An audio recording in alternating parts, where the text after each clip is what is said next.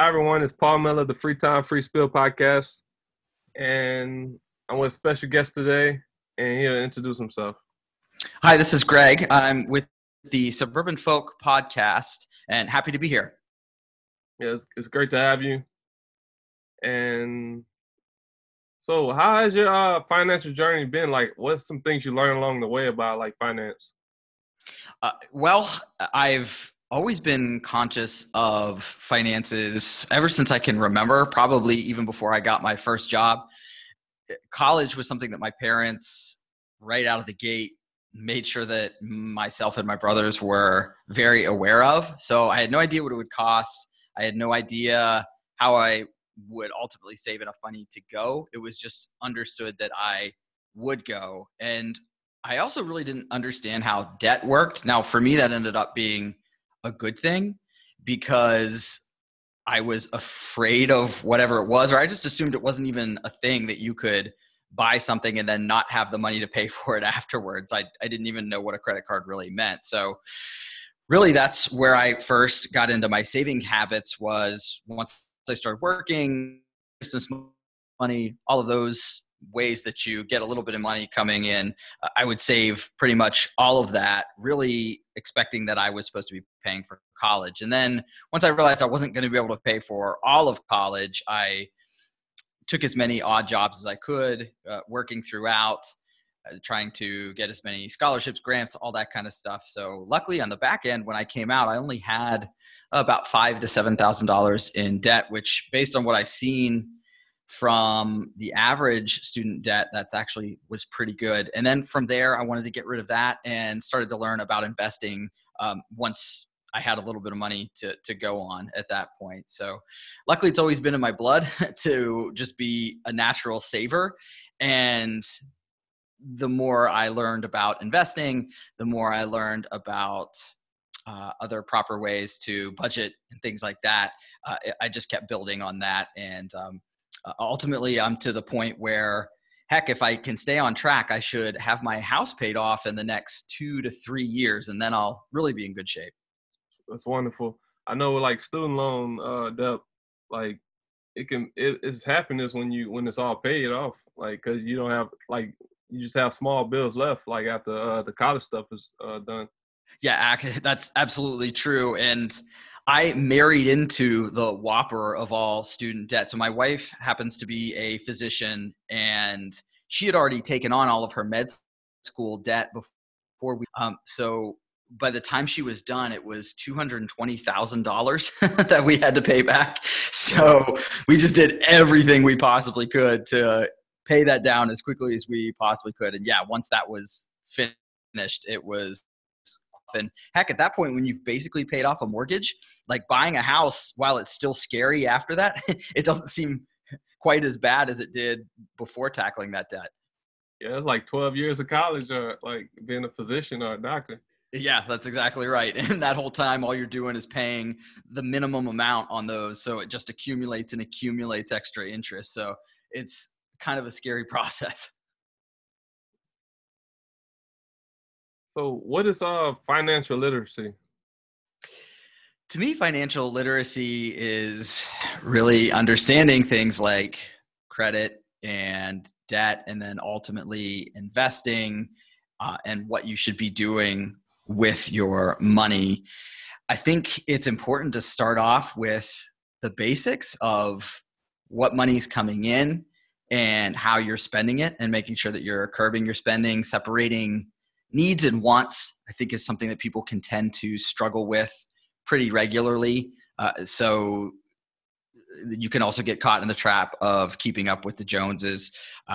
Actually, a good example recently, my nephew made a comment about a friend of his that they had bought a car or something like that. And he said, "Oh, they're doing well for themselves." And I couldn't help myself. I had to point out to him, like, well, technically you don't know if they're doing well, because they could have put that whole thing on a loan and are just scraping by just to try to show people that they have money, or think that they have money. But really doing well is being able to pay for that car, or realizing you don't even need it, and you're putting your money either into investments or for other things down the road that are more important than just showing off a flashy car. So I think separating those kinds of things is the best way to get started. And then once all of that's in order, figuring out what you can do with your investments, whether that's saving for your kids' college or saving for your own retirement, and then making sure that everything is in order. One of the things that I mention a lot on my podcast is wealth is freedom. Don't just accumulate money to accumulate money. Really do it so that you can have your priorities straight. Like in my case, family absolutely comes first. And then even in the job world, if you have enough safety, financially speaking, then maybe you don't have to work that job that you just hate going to every single day. Maybe you can start to follow your passions a little bit and see where they take you, because you're not constantly worried about the next bill that's coming. And that's another big thing I think too that comes with financial literacy is relieving stress.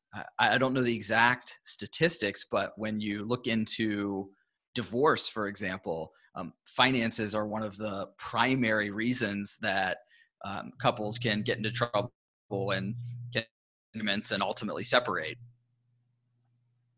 So some ways to save.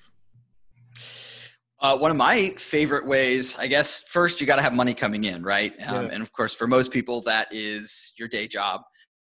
Going back to the college piece, I was a communications major, and to be quite honest, I didn't use the degree at all when I got out of school. I took a straight business job, and it was definitely because it paid the most amount of money compared to some of the communication jobs that were available. Frankly, they don't end up paying all that much. And so I then was able to get my master's and sort of move my way up the ranks and the career ladder that way. But something else I would really encourage people to do, especially before you have a family, when you first get out of school, look for other ways to make extra money, whether that's working at a restaurant. That's not a good example right now, but whether it's doing something else on the weekends to get some extra cash that you can start to put away, or just look at the other skills that you've amassed. Some of the things that I did, I played in bands for years. So once I got out of school, I didn't have much time for that, but I started teaching guitar lessons.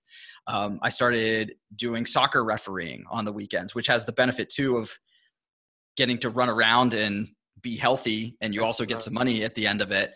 And then even to later, website development, for example, something that I started to learn.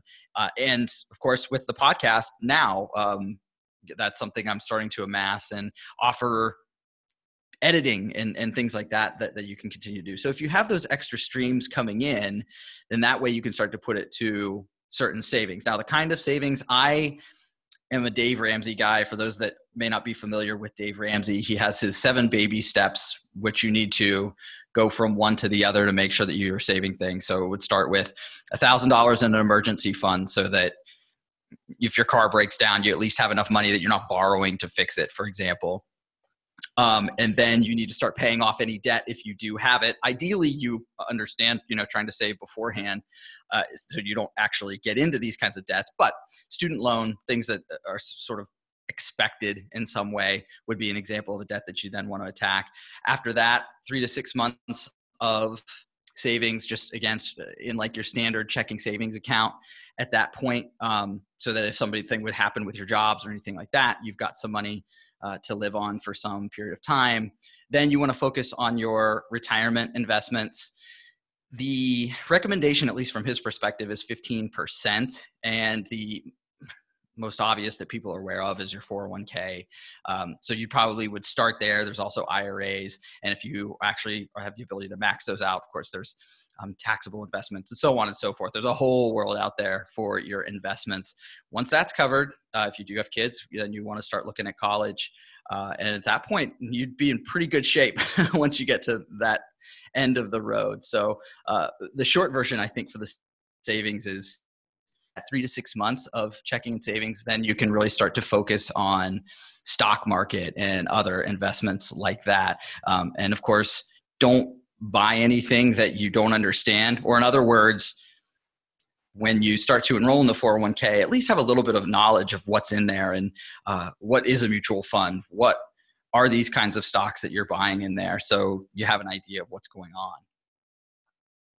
Yeah, that's great. What's a good like living wage? Like I know like it's different from wherever you're located. Like so like a living wage, like a good living wage.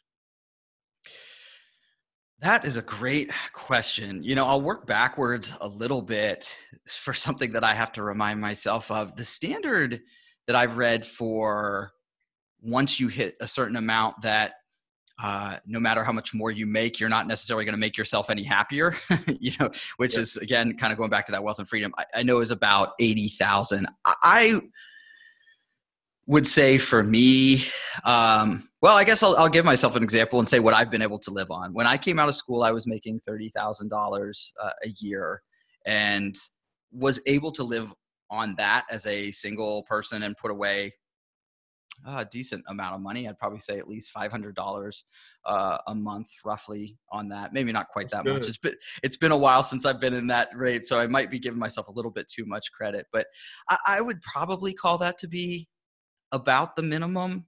But ideally, if you can get into the, let's say, 50,000 range, I think that would be something to strive for, at least as far as overall living wage is concerned, or a way to really hit everything that you need. But there are certainly a lot of ways to get creative. Here's a couple more examples for myself. When I was first out of school and making sure that I could save as much as possible, I would bike to work 3 out of the 5 days that I went, just to save on gas. I made sure I lived close enough to where I worked to be able to do that.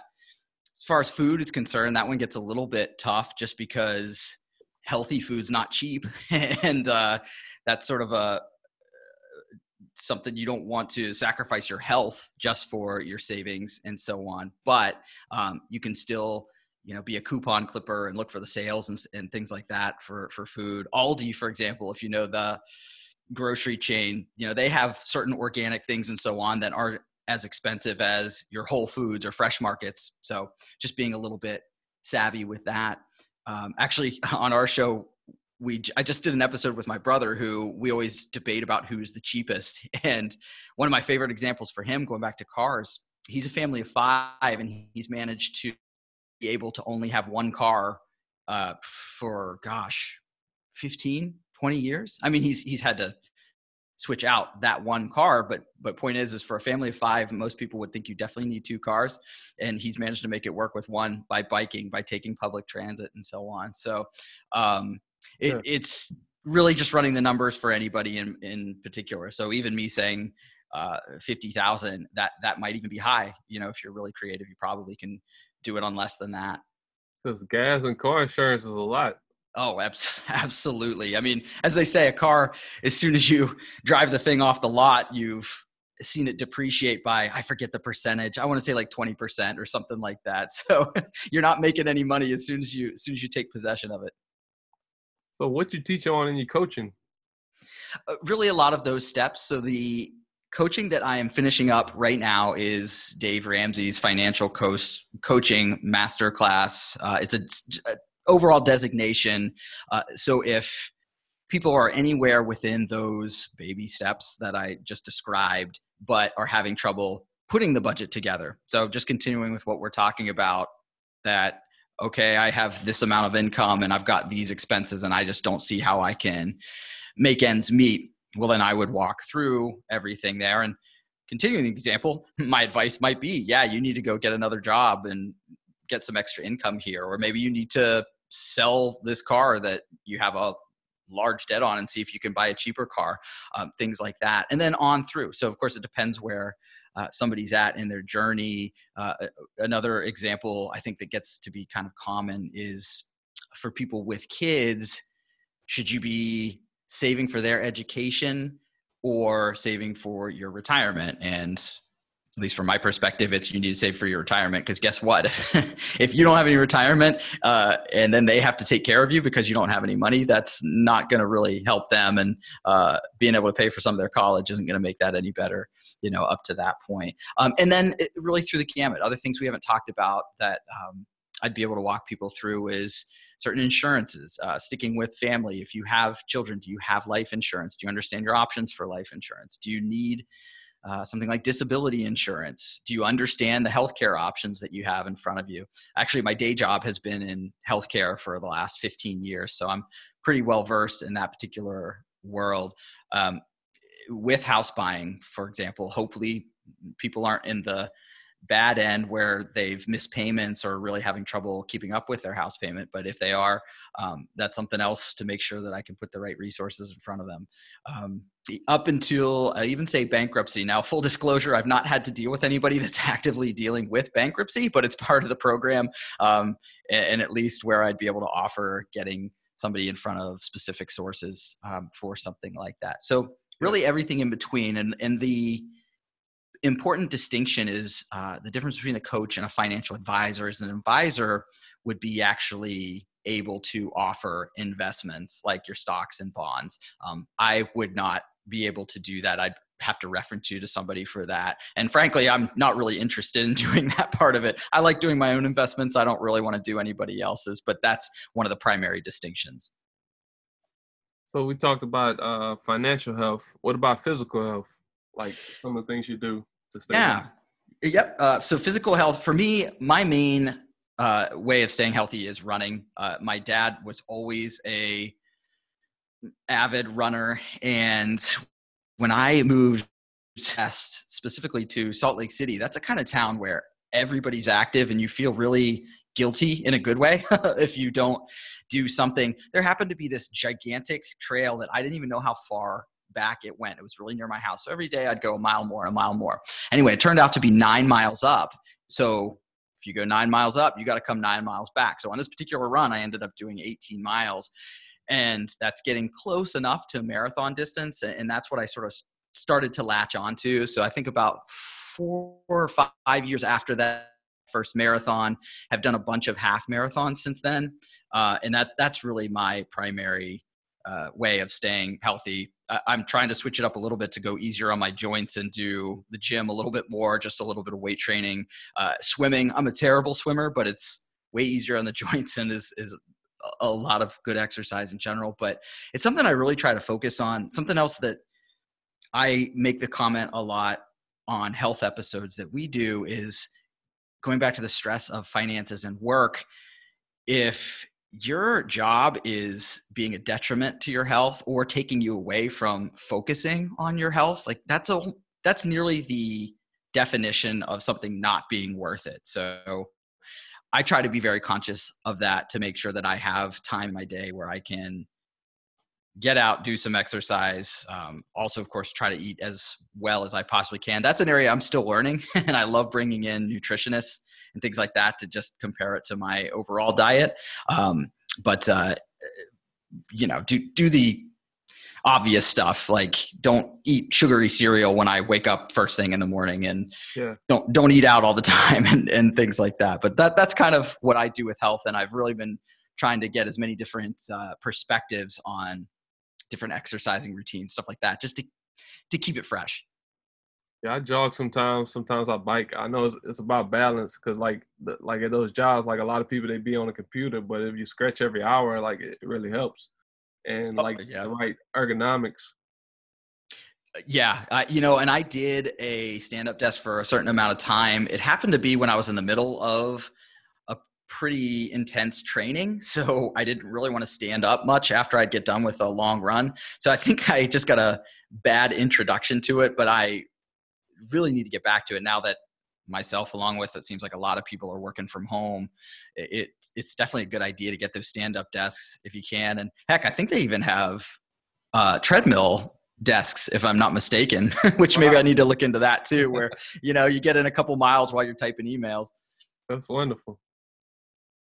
I never heard of that. I think they're not cheap though. I will say that. I'm pretty sure it might be a better idea to get a cheap treadmill and, I don't know, take a couple pieces of wood and build your own little desk over top of it.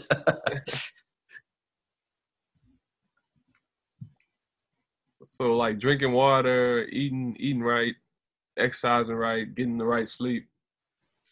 Yeah, well, that's a good one. You're right. I didn't touch on sleep at all, which I am a big proponent of making sure that you get to bed at a decent hour and get the right amount. I've never understood, I guess, when you hear, again, I'll go back to career advice where people will say, okay, like pulling an all-nighter or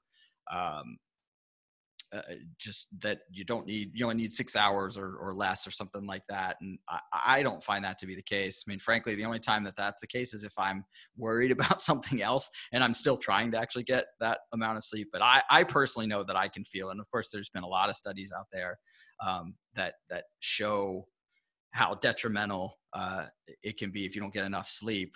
And if I didn't believe it before having kids, I definitely do now after having kids, because especially with my first, where I was at least sharing the load of getting up in the middle of the night and getting him fed and changed, you're like out of your mind when you're only sleeping like 2 and 3 hours. Just you forget stuff. You're just kind of worthless. You get madder easily, needless to say, and you're just always on edge. So yeah, that's a good point about sleep.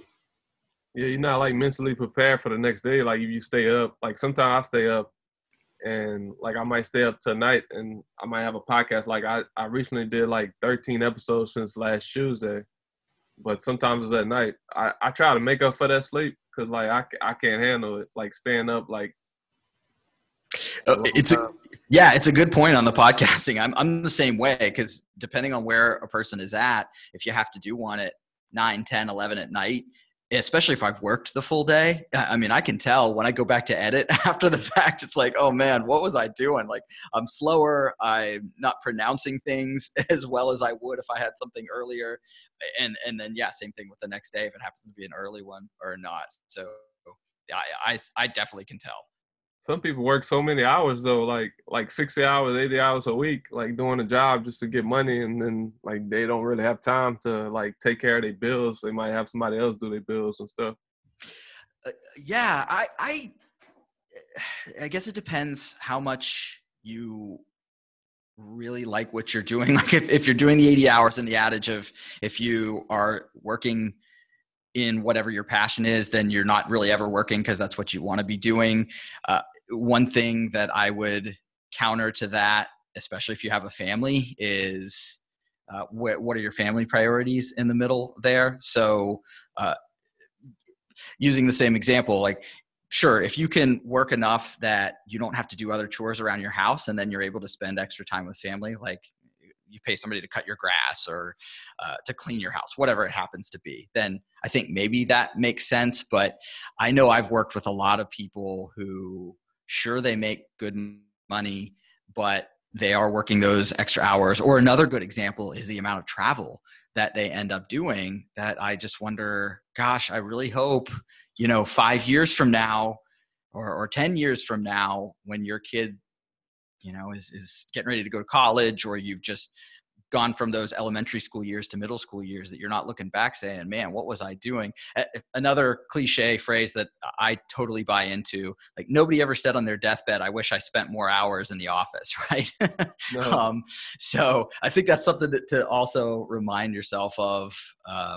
If you're having to work those hours, again, for like the reasons we're talking about financially, to make ends meet, maybe you even need to look to see the type of work that you do, and is there some other skill you can get that maybe pays a better wage for your hours. But at least for myself, most people I know that are doing that, it tends to be maybe self-inflicted. They do it more just because they can't help themselves. They can't seem to stop. Workaholics. Right, exactly. And then that's a whole thing, I think, for the American culture of it's almost like you feel like if you go away from the work you're doing, like somebody will realize that needs you there, or that somehow you're the only person that can keep the company running, which I've never come across any one person that was able to run a whole company on their own, and if they took a day off, that the whole place went down. So it's definitely all in our minds, at least from that standpoint. But if you do get that attached, I guess, to your work as your identity, then it certainly can be hard to prioritize and manage your time. That's the importance of relief workers, and you have to have quality time because like that's your investment too. Like your kids are your investment too. Like I think. Oh, absolutely, absolutely. As they say, it doesn't matter how much money you have, you can't buy back time. Like we all have the same amount of time, and especially when it comes to kids. Again, just from my experience, whenever I'll hear people say that they missed a certain period of their kid's life or were away doing other things for whatever reason, I try as much as I possibly can to say, I do not want to be that guy. I want to be the guy that reminds everybody else, yeah, do these things because I did. And it was the best advice I think I got from that standpoint. Actually, it was a running partner of mine, and he and his wife had a lot of trouble having their first daughter, and I guess it ended up being their only daughter. And they spent all the money on treatment and everything like that. And he's like, I spent way too much money and way too much heartache and everything just to basically ignore my child with work because of what's going on. I'm like, yep, that's a great example. And I think something people should probably remind themselves of. That's great. So like your podcast, like some things that you talk about on your podcast.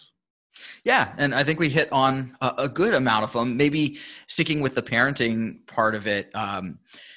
I originally was going to do just parenting because it seemed to me at first I was having trouble finding other podcasts just focused on dads. It turns out there's a lot of them out there. I guess I'm really bad at searching for stuff, but I think there are definitely more geared towards moms. So that was my first thought, was to bring people on that could talk about different parenting challenges, ways of doing things.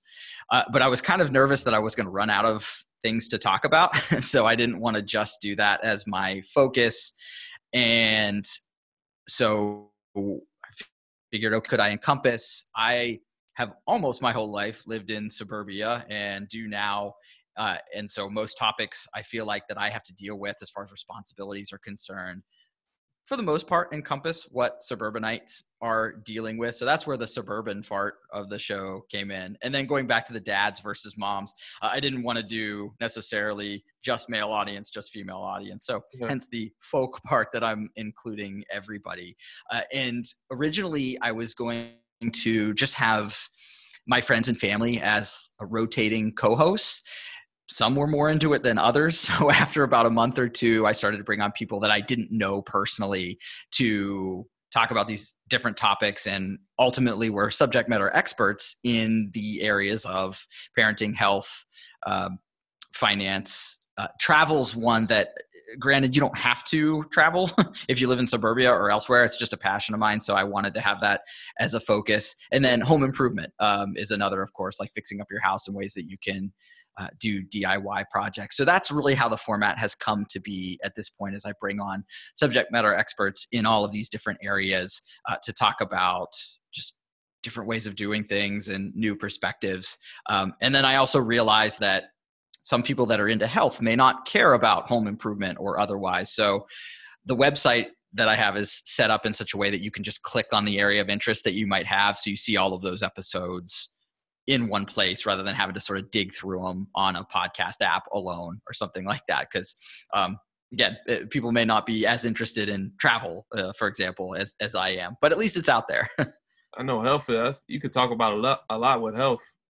Yeah, definitely. And I'm finding that out as as I have people on. It's like, oh, okay, here's a different aspect that we can do for one thing to the other. And actually, something else that I try to do is have the topics be presented in the most not basic way, that's the wrong word, but accessible is probably the right way to say it. So like with finance, there are a lot of technical terms. And really when you get into a lot of specifics of health for somebody that really hasn't taken on a exercise regimen or anything like that, I don't want them to be turned away because they don't understand the terms. For another example I give, my first health episode was around triathlons. Well, that's a pretty intense kind of workout for somebody that's done nothing up to that point. So I wanted to quickly have some like basics of going to the gym, and then basics of healthy eating and things like that. So yeah, there are a lot of topics, and I don't see me running out of things to talk about anytime soon. So I think mission accomplished when I sort of made the scope for the show. But yeah, there is a lot out there, and that's also why I want to kind of keep it at somewhat of a frontline level so that people can get introduced to these things that maybe they haven't otherwise. Any advice for new parents, like parenting skills? Patience is one of the main ones, and then live in the moment. And I know that seems like a simple thing, but I know for my personality, I do tend to always think, what's next? Or in the case of kids, like when I'm changing that diaper, oh man, I can't wait until I don't have to do this anymore. Another one, even for the age of my kids right now, there are some days where I would rather just be able to go right to bed rather than do the bath time routine and all that stuff. So I'm thinking, oh, it'll be nice when they can just go and hit bath, and then we are ready for book time immediately after, and I'm getting some other things done. But don't do that. Really savor the fact that you have your kid there wanting to be with you, especially at the young age. Because, hey, let's be honest, when they get into the tween and teen years, they're not going to be that interested in you being around anymore. So make sure you're not just constantly looking to the next thing, and enjoy the positives of any particular stage. And then again, yeah, patience is something that I think you always have to remind yourself of, that for example, like questions from your kids, like they really aren't doing it to be annoying when they ask the same questions over and over again. Trying to learn about the world. That's exactly right. So even though there are times you're just tired, you need to do other things. They really are just curious, and they really do just want to hang out with you that much. Yeah, patience, layway, and understanding. Yeah, it goes a long way. And something else maybe that I'll say I'm really trying to focus on that maybe was a little different than when I grew up is really being as open as you can. You know, for example, no parent is perfect. And hey, if you have a tone in your voice or something like that when you're talking to your kid, like, I think it's a good thing to own up to it, you know, when you come back and talk to them about whatever the situation was later, and say, you know, hey, I'm sorry I got a tone or did whatever I did, but here's why, and here's how I explain my feelings so you can explain yours. And I think that's a really important skill too, that if they can see you being able to express yourself and talk about emotions and how you were feeling in a particular situation, that's something that'll go a long way for them expressing themselves later. And again, when they get into those teen years, when they don't want to talk to you, maybe it'll become enough of a habit that it'll be a little bit easier to understand what they're going through then, when it can, you know, really be some complicated issues. And like interaction, like just talking to them, because like some parents, like they might not even look at them, and some of them sometimes they mean, but like if they just like interact with them and talk to them, educate them, a teaching moment and stuff, like they'll be thankful. I think the kids will be more thankful, like those different moments, like that they're interacting, and just good memories, not just looking at the phone and stuff and not interacting because y'all live together and stuff.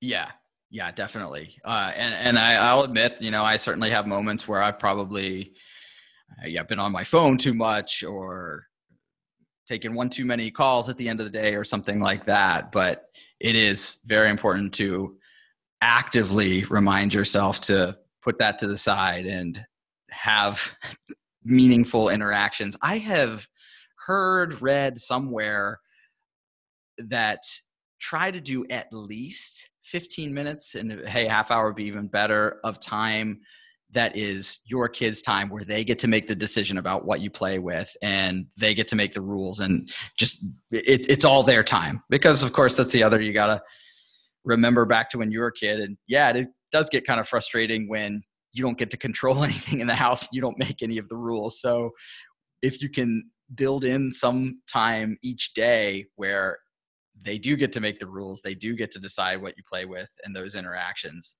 that goes a long way, I think, for building the relationship and just something that they're able to get excited about, and it'll build a good foundation. Binding and like family time and binding, like because just going to the beach. I know like COVID stuff, like it's hard to do activities, but like it's still some things you can do, like get outside and exercise or like play basketball or something like that. As a matter of fact, on Instagram today, every Friday, I am starting a new series where I'll post a infographic called Finance Fridays. And I just posted today, I said, hey, if you're sad about the way sports have been, and I know they're starting to come back now, just think of it this way. If you could go outside and play the sport, it doesn't cost you anything as compared to, like, going to the arena and playing the game and the overpriced drinks and overpriced food. And by the way, you get to interact with your family and, get some exercise. So look on the bright side. So right on, I'm right there with you. Yeah. I know the movies, like going to the movies, like their food is expensive. Some people bring their own snacks and stuff. Oh yeah, I definitely do that. and that's another maybe silver lining from the lockdowns that are going on right now, that people will rediscover what they can do at home.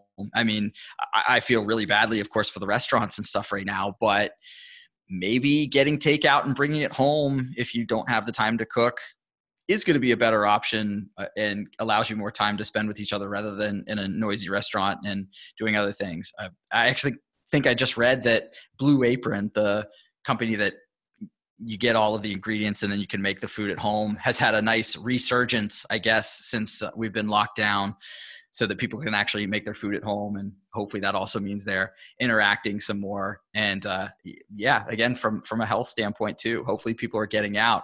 I also use that as a plug for the suburbs, that, people kind of make fun of the suburbs saying that it's cookie cutter and boring. Well, at least I can go out and run in the suburbs because I've got more space than people that are in the city and, can't run without a mask or have to be further away from each other. And also, even with just having a yard that the kids can play on, that is huge. We ended up buying, of course, one of the swing sets and put that up right at the beginning of all this, so that way, even though the parks and stuff were closed, at least they had a space to be able to run around and play. It's nice, like when the parks are open, because like people can go and exercise and just jog and look at nature and stuff, be outside with nature. Yeah, and for our area too, that's actually ends up being a pretty good social place to meet folks as well.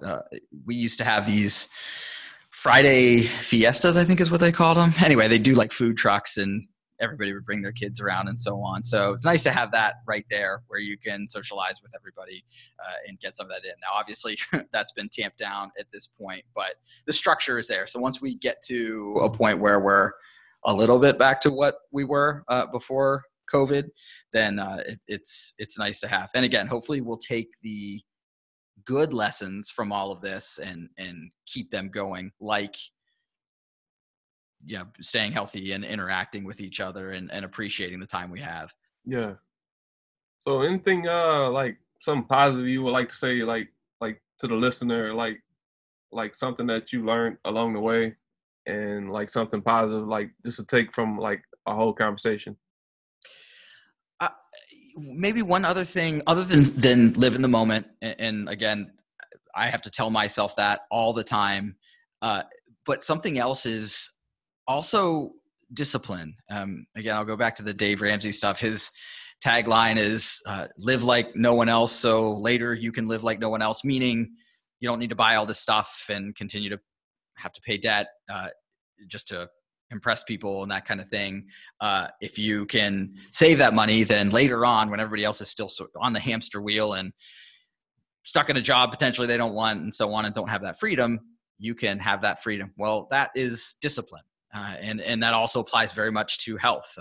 Again, me as a marathoner, you don't always want to go out there and do these crazy amount of miles, but once you do it, you feel really good. And it's an accomplishment that not everybody can say that they do. So I would say that's something for people to really, really focus on, is just use that word discipline, make sure you know what your goal is for the day, so that it's ultimately getting you to what your high level goals are. Again, in finances, in growing your family, in building your relationships. And if you can be patient and continue that way, then you're going to find that you're going to hit the goals that you're looking for. Hey, Gregory, it was a great talk, and I appreciate you. Take care, and always peace, love, and light. Yeah, likewise. Thanks for having me on, Paul. All right. I'll send this to you.